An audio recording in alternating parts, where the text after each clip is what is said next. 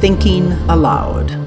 Conversations on the leading edge of knowledge and discovery with parapsychologist Jeffrey Mishlove. Hello and welcome. I'm Jeffrey Mishlove. Today we'll be exploring music and mysticism. My guest is Matthew Ingram. He is the author of Retreat, How the Counterculture Invented Wellness. He also hosts the Wobot blog, in which he reviews record albums. He is a historian of music. You'll see in this interview his enormous collection of vinyl LPs. Matthew is based in England, and now I'll switch over to the internet interview. Welcome, Matthew. It's a pleasure to be with you again. Hi, Jeffrey. Thanks very much for having me back. Music is really your passion, as anybody can see from all of the record albums behind you, and particularly, I guess, vinyl. Yes, I've collected records for years, well, since I was 15, 14, and I'm nearly 50 now. So you can see there's some here, but there's a whole load over here as well, and some CDs over here. So I've always collected, and for a long time that was really my main focus of everything, really. So this was a sort of a new departure, the kind of material in Retreat. Sure, you're now known as a historian of the counterculture era, which is, I think, a very significant era, certainly in my own development, having lived through it when I was in my early 20s, a very seminal period in my life. But the significance of music in that era is especially interesting, because we were listening to so much music back then, and all of the same influences that you document that have affected the human potential movement, the counterculture, especially the importation of Eastern mysticism, is also reflected in the music. Yes, there's a phenomenon I quite found it interesting, was almost like discovering that there was a sort of paper-thin wall between the world that you're very familiar with and the world that I was familiar with. So I've only occasionally over the years I've seen little glimpses of these things through the curtain, which I think you probably on the other side of. And writing the book, I was actually as though I was actually on the other side of the curtain, looking through into the music and seeing, and that's what that means, and that's how this makes sense. And yeah, it's so important to that era.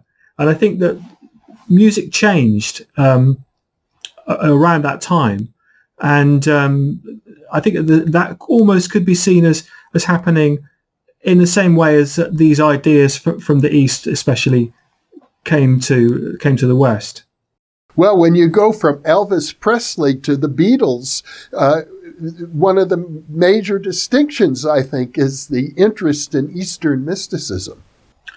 Yes, although that's definitely one of the main things. But I sort of see the sea change happening quite early. Certainly in the book, I write from the Beat era, and so I think with rock and roll, really, you can hear, a change in almost like an unconscious awakening that you can hear in the music. So, for instance, something like Presley, you mentioned, something like the way he sort of is a sort of anti-societal figure, and the way it sort of breaks down the rigid structures of Western society.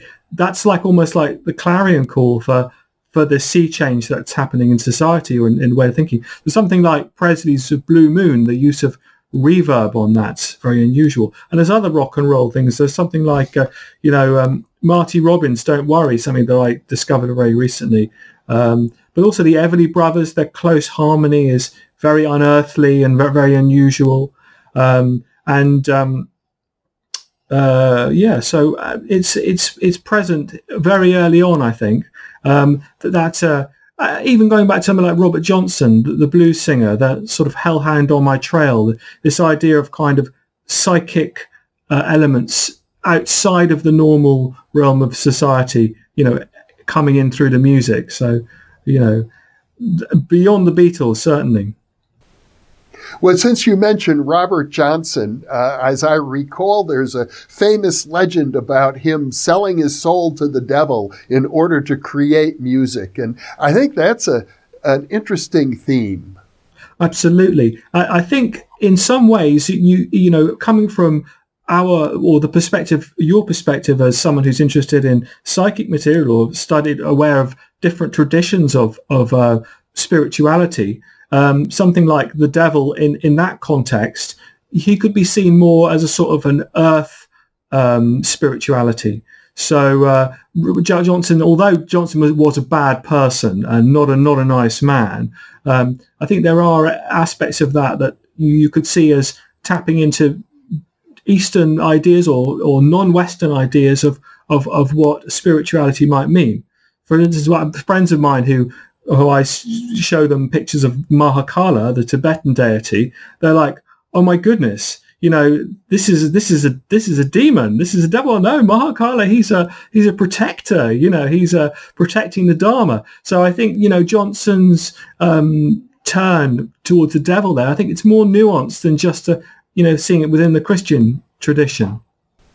Well, even within the Christian tradition, I've done a number of interviews now about Satanism. And if we look at the classic works like John Milton's Paradise Lost, you get a lot of nuance with regard to the figure of Satan and what he actually means. Very different than the pop culture idea.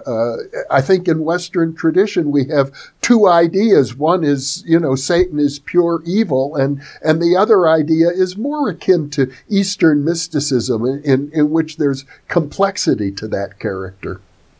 That's right. I mean, it's not really my subject, so I won't go into it. But I know that the Christian tradition is changed, and people's understanding of it has changed over the years. But certainly, in terms of the mass culture, something like rock and roll could be understood, in that sense. Jumping into the mass culture, I found it very interesting that you brought up in your blog an album by a famous album by a punk rock group. I think, if I remember correctly, something called Pink Flag. Yes. And you would say, even though they're not explicitly Buddhist in any way, you notice that there are some fascinating parallels between punk rock and Zen Buddhism, the violent side of Zen Buddhism, actually.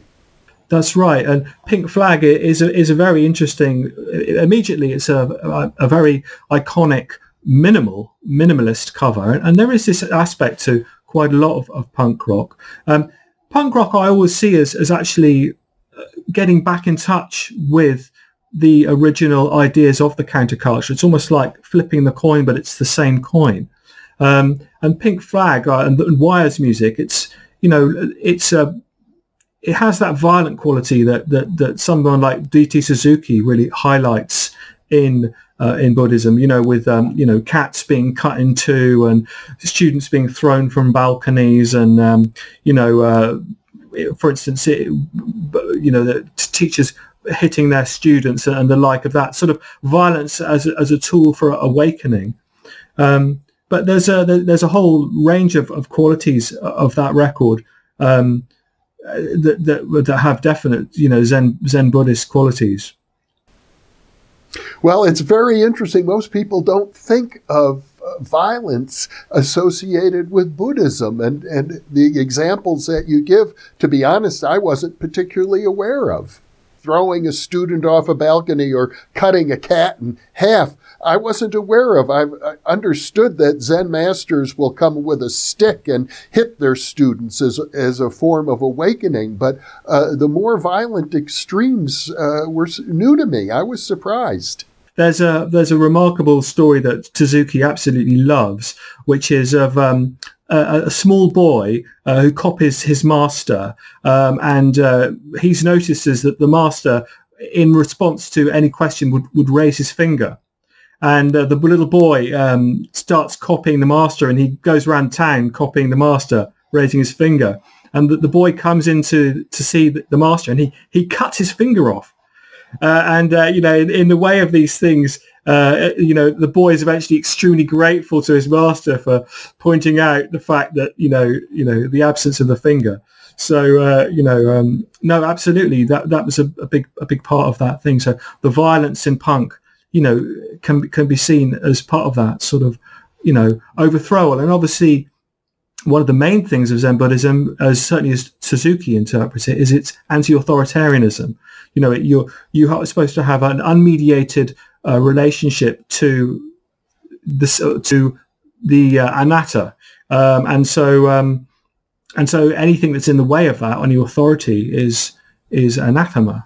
Well, there's a paradox there, because if the Zen master is obeyed after he cuts off the finger of a disciple, at least if that were to have happened in the United States, we would talk about it as the abusiveness of power in a psychotherapeutic context, which was associated with quite a few Eastern gurus who came over. Yes, that's right. Anyhow, let me bring the conversation back. I think this discussion of violence is fascinating, and we're likely to come back to it. But in a deeper sense, I think one might say that mysticism has always had a very direct relationship with the idea of sound itself. One of the things that I've picked up in my writings on it is essentially what the Indian tradition, the Hindus describe as Nada Yoga, which is this idea of, obviously there are all these different disciplines of yoga, so Bhakti Yoga about devotion, Hatha Yoga, Raja Yoga, and they're all techniques essentially to create, union with the Godhead, or union with Brahma. And Nada Yoga is one of these angles. And certainly, Hindustani classical musicians tend to think of themselves, or certainly used to, as spiritualists first, and musicians as second. The music was a technique by which you achieved, union with the deity. So it's like, from our Western perspective, or our current Western perspective, we'll understand it as music. Well, that's actually not what's actually at stake. It's a different concept. So Nada Yoga. So I guess what everyone's probably most familiar with regards to that is the Omkara, which is Om, the sense of the sound, the primordial sound, the root of all sounds, and that's very important, obviously, in music. Well, I'm reminded of two books written by my deceased cousin, D. Scott Rogo. They were called Nod. He wrote Volume 1 and Volume 2, Nod, when he was in his early 20s. He was a psychical researcher, a parapsychologist, and what he meant by Nod, which I'm sure comes from the same Sanskrit root as Nada Yoga, were the sounds that people hear when they're having out-of-body experiences. That's very interesting, yes. And there's a lot of aspect of what we might call psychic music, for want of a better term, where the musicians are hearing sounds and transcribing them. So, for instance, Brian Wilson was almost tortured by trying to replicate the sounds in his head, the sounds in his dreams. In the recording session for Smile degenerated into sort of into insanity, and eventually he was unable to finish the record. But even, for instance, Paul McCartney, he would famously awoke with I can't remember exactly which song it is, in his from sleep in the morning, and the song entirely formed, and was went around telling everybody, hang on, did I make this song up, or is this original, or where's this come from? So the sense of being contacted by sounds and transcribing sounds, so that whole psychic element is very strong, certainly in this era, where people are reaching out into that space. I understand that Mozart had the same experience, saying that he heard the music in his head and he just wrote it down. I think he even said, "Thank God it's Mozart." I think the musicians, and by their nature, are sort of on that sort of boundary spectrum, are on the thin end. This sense of being open to the forces outside oneself. And I think it's quite a common thing, and unfortunately, a lot of them suffer, what we call mental illness problems as a result. It seems as if music itself takes one's consciousness to a level beneath words, beneath the verbal. I know, of course, words accompany music, but pure music is, in effect, nonverbal. The way I've come to look at it is that the process of listening to music takes one to a place. The reason it's a pleasurable thing, and the reason why people enjoy it, is that it takes them to a place where the ego starts to fracture, and always goes hand in hand with that. And this is certainly something that you see all across the various yoga disciplines, is a sense of blissfulness. And so I think music is one of the I think it's probably the highest of all of those arts in terms of getting in touch with, that higher divinity. It's obviously why it's used, so strongly in all the religious traditions. Well, there is a sense that music is sacred in synagogues and in churches, and even in shamanistic cultures. Drumming was an essential tool for putting people into what would have to be called a trance state. That's right. And if one looks at Mircea Eliade's shamanism, one of the main themes of all the shamanic music is the reliance on drumming. And certainly, to bring us back to this era, the drumming is one of the key parts of rock and roll, and that emphasis on rhythm. So, I mean, there's obviously classical music has the same effects and techniques, but there is a sense around this era, especially with amplified drumming and the use of reverb, that the sort of discovery almost of the psychedelic potentials of music, and it's obviously starts in the blues, and then they have the electronic aspects of, for instance, Gesang der Junglinge, the Stockhausen, the way that music became virtual. When you heard a recording before these pivotal electronic recordings, you knew that you were listening more or less to the sound being recorded in the studio, maybe with a couple of microphones. But then with this era, especially with something like Sgt. Pepper's, you have the studio as instrument, but involved in that is the idea that you're looking at a mirage, or you're hearing a mirage, and that immediately enters into this kind of metaphysical space of listening and understanding music. And it's something now that we're very familiar with. We're almost, if you turn on the radio nowadays, you will hear something that sounds like it couldn't be created in a studio. You couldn't sing it, or someone couldn't sing it. Earlier, you mentioned that the classical Indian musicians, the raga musicians, for example, saw themselves as spiritual first and foremost, and as musicians secondarily.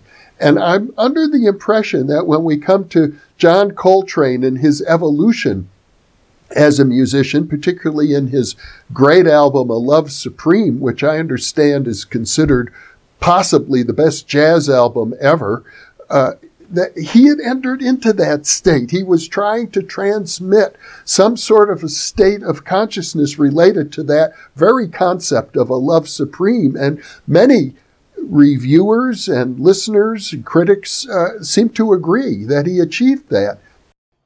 Yes, that's right. And I know that very belatedly, Ravi Shankar actually got to hear it. I think it was actually in the 90s, and he eventually got around to hearing Love Supreme. He heard some very stormy Coltrane music. Shankar heard things like Ascension, which are very deranged. And I think from that point of view, although accepted him as a sort of student, never really got his music, but I think A Love Supreme was something that he absolutely really adored.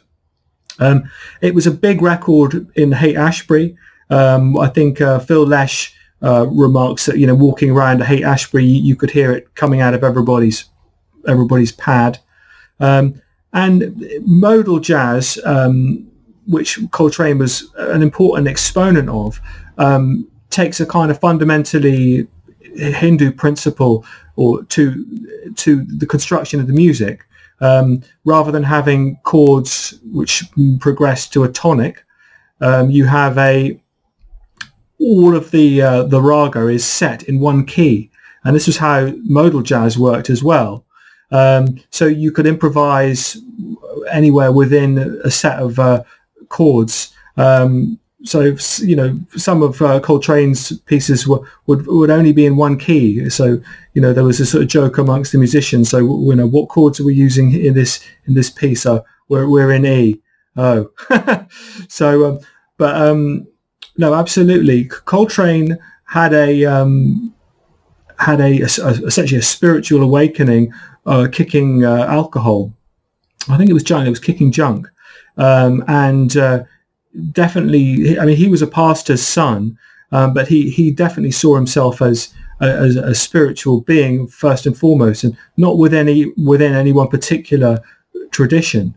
Although he read all the key Hindu texts that were very well known at that stage, like the Gospel of Ramakrishna and Yogananda's Autobiography of a Yogi, and the Bhagavad Gita, the translations of that had just been made current. So he was very, very interested in Indian music, and I think in some ways as an instrument, as a musician, in the incredible skill of Hindustani classical music, the discipline of those musicians is quite astonishing, and I think he aspired to that kind of technical ability. And I know he even called his son Ravi, and Alice Coltrane obviously went on to continue that interest in Hindu philosophy and music after John died. I was a big fan of Alice Coltrane. I got to hear her perform in San Francisco back in the day when I lived in the Bay Area. I found her music a little more approachable than John Coltrane's music, actually, but I loved her album, Journey in Satchidananda. That's a lovely record, yes. That was with a beautiful orange-red cover. She's very, I think, quite underrated, and I think so.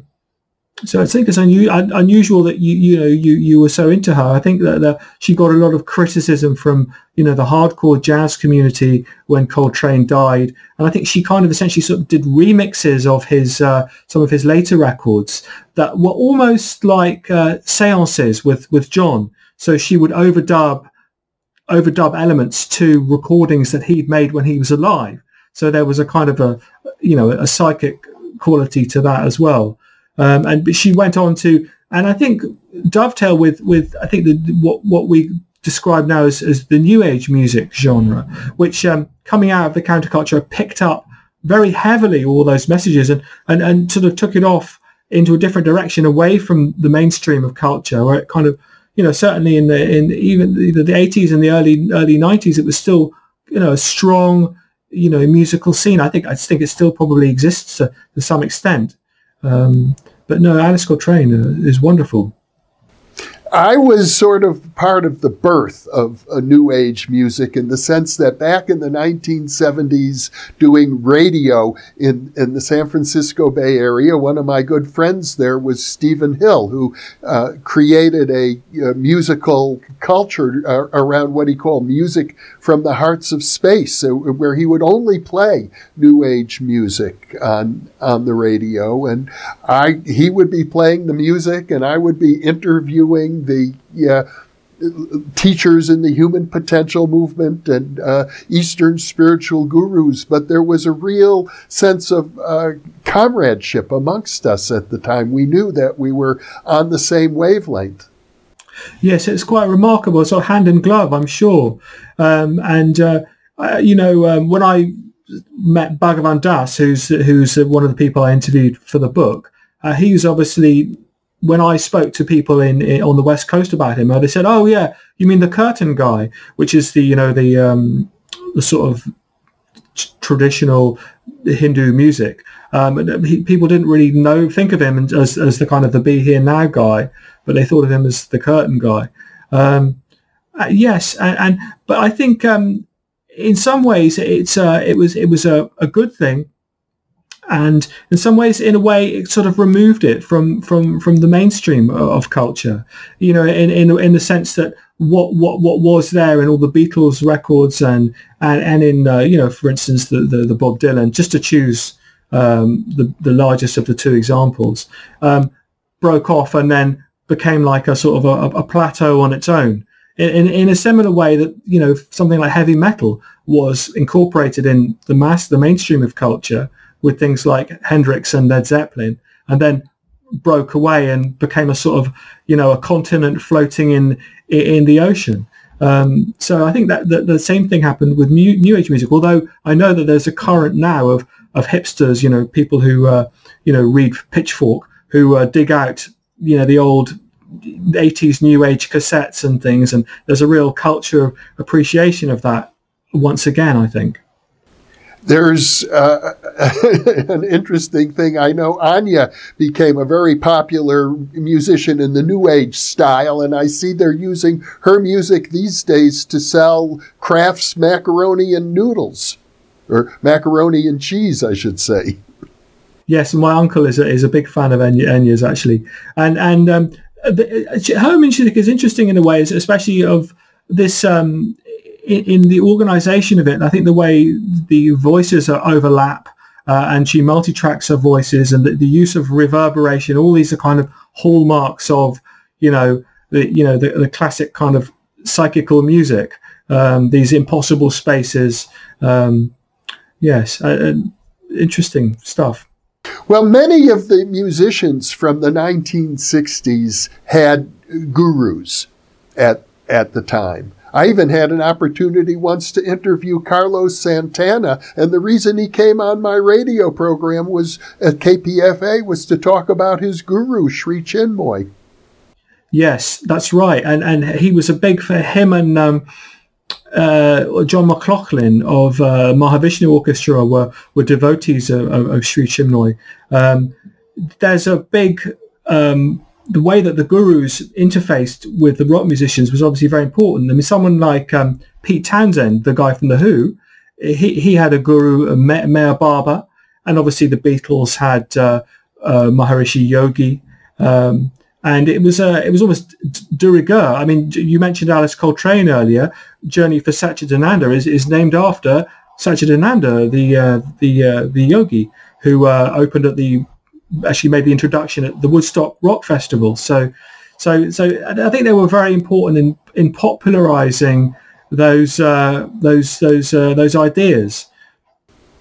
In fact, now that we're talking about big pop festivals, there was the famous one in the San Francisco Bay Area in which the Rolling Stones were singing Sympathy for the Devil while a man was being murdered in the audience. That's right. Altamont is always described as the sort of the end of the 60s, where everything turned bad. Yes, it was interesting when I was researching the book to meet and talk to Dr. David Smith of the Haight-Ashbury Free Clinic, who's again interested in these sort of ideas, and to know that it was their team who were actually responsible for trying to save Meredith Hunter's life. I think he bled to death, and the medic there just didn't have enough blood or equipment to save him.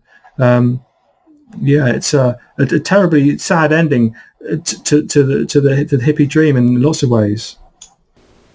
But it sort of epitomizes, in some sense, the two different directions in which spirituality can go. One might say toward peace on the one hand, and toward a violent awakening on the other hand.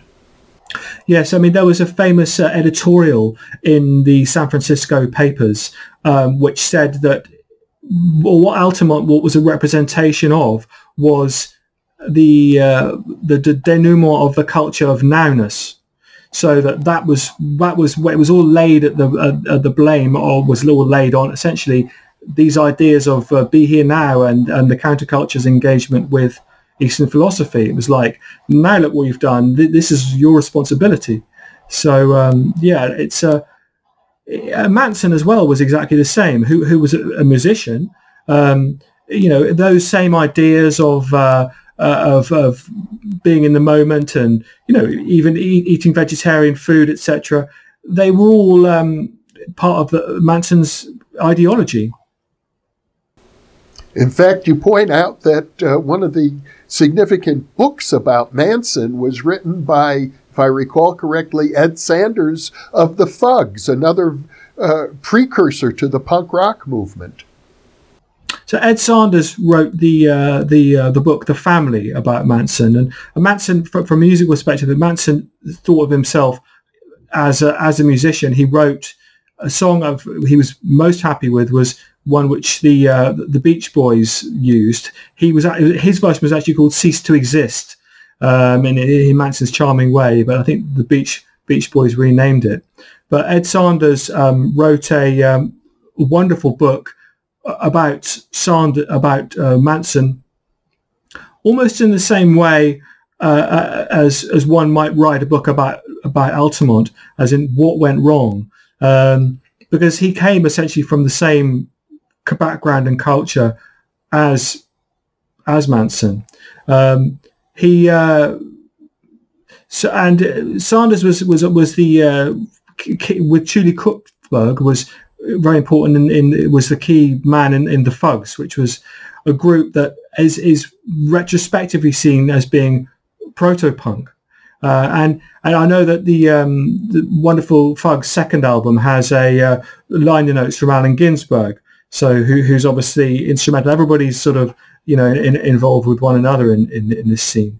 But there's a music journalist called Lester Bangs who wrote was one of the people who essentially invented punk, and he was a big Fugs fan as well as being a big Velvet Underground fan when nobody really cared for the Velvet Underground, and so there's very often viewed as being a proto-punk group. Well, before we conclude our interview, I think it is important to talk about the role of the mystical poet Allen Ginsberg in the development of counterculture music. Yes, he was the great networker, and there's one sort of key figure of this whole era who ties together the Beat generation and the hippie generation, and the connection to to India and Japan and Buddhism, and it's Allen Ginsberg. He's right in the middle of it. I mean, you can almost see the whole thing as being, the adventures of Allen Ginsberg. Ginsberg was absolutely fixated on Bob Dylan. He wept, I think, when he heard Dylan's first recordings, because he knew the writing was on the wall. And he obviously had a nice stretch of notoriety and fame, but I think he realised that whatever he was doing, was being done essentially more effectively on a grander scale by Dylan. I think there's a similar thing that happened in the countercultural spirituality and psychology movements with someone like Michael Murphy and Werner Erhard, who took the initial thing and broadened its appeal. And I think Michael Murphy was very upset and infuriated by Werner Erhard. But Ginsberg, on the other hand, made his best to pal up to Bob Dylan, who I think loved him very dearly. But, he sort of messed with his mojo, essentially. Now, Ginsberg actually recorded some albums. I heard him perform once at Berkeley with a little, I think it was called a harmonium, sort of a drone, and chanting, basically Hare Krishna-style chants. Yes, I mean, he famously went on the on the Buckley show and played the Hare Krishna mantra with his harmonium. And his probably his most well-known recording is Songs of William Blake, because Ginsberg's opinion was that William Blake's poems were actually originally meant as songs. It's that same kind of way that someone like Byron can sometimes be, re-understood teleologically as a pop star. Well, I think Ginsberg looked at Blake's meter and decided that this was originally music that would have been sung, and so Ginsberg's most famous record sets Blake's poems to music, which is the thing about Alan is that I just love him, and I love anything to do with him, and wonderful. But he doesn't have the greatest singing voice, and I think everybody else loved him so much that they never really, never really brought it to his attention sufficiently. But he always sort of saw poetry as being a spoken word. I mean, Howl is most famous as it's declaimed, and his recordings of declaiming it. Well, we could keep going for a long time. Now I'm reminded of another musician from that era who I had the privilege of hearing and who was very popular, the jazz musician Paul Horn. Yeah, and he was absolutely, he was a very big and early TM, Transcendental Meditation adopter, and was at Rishikesh before the Beatles came, and recorded one of his early records. Actually, Maharishi Yogi's sitting in the background, and he did a lovely recording in the Taj Mahal inside, which again, that's interesting because it has this. Again, it's this same psychic quality of recorded music, the use of reverberation, but he uses the space of the natural reverb of the Taj Mahal to record flute. It's lovely, and it's similar in a way to the way that Vespers in cathedrals would hint to a kind of a spiritual space by the impossibility of the sound palette. So, but no, Paul Horn is some nice records, yeah. As I recall, he did music for yoga meditation, then music for Zen meditation, and then he recorded an album inside the Great Pyramid as well. Right. Yes, I think I've seen that one, but I've not heard it. It's beautiful. It's a beautiful album. I think of it probably as his best, as a matter of fact. Although I remember in the days when I was just starting to meditate, when the music for yoga meditation felt very profound to me. Yes, and I think people certainly have continued to and do continue to use music as a form of kind of informal meditation. I know we've spoken about meditation in earlier talks, but the way people switch off and zone into a piece of music, I mean, that's meditation in essence. It certainly is. Well, Matthew Ingram, this has been a great pleasure. I know we've had some interruptions due to technical problems, but I'm very happy to be with you and thrilled to really get a chance to dig into your biggest passion, music itself. Thank you, Matthew, so much for being with me. Thanks very much, Jeffrey. Thanks again for having me. And for those of you watching or listening, thank you for being with us.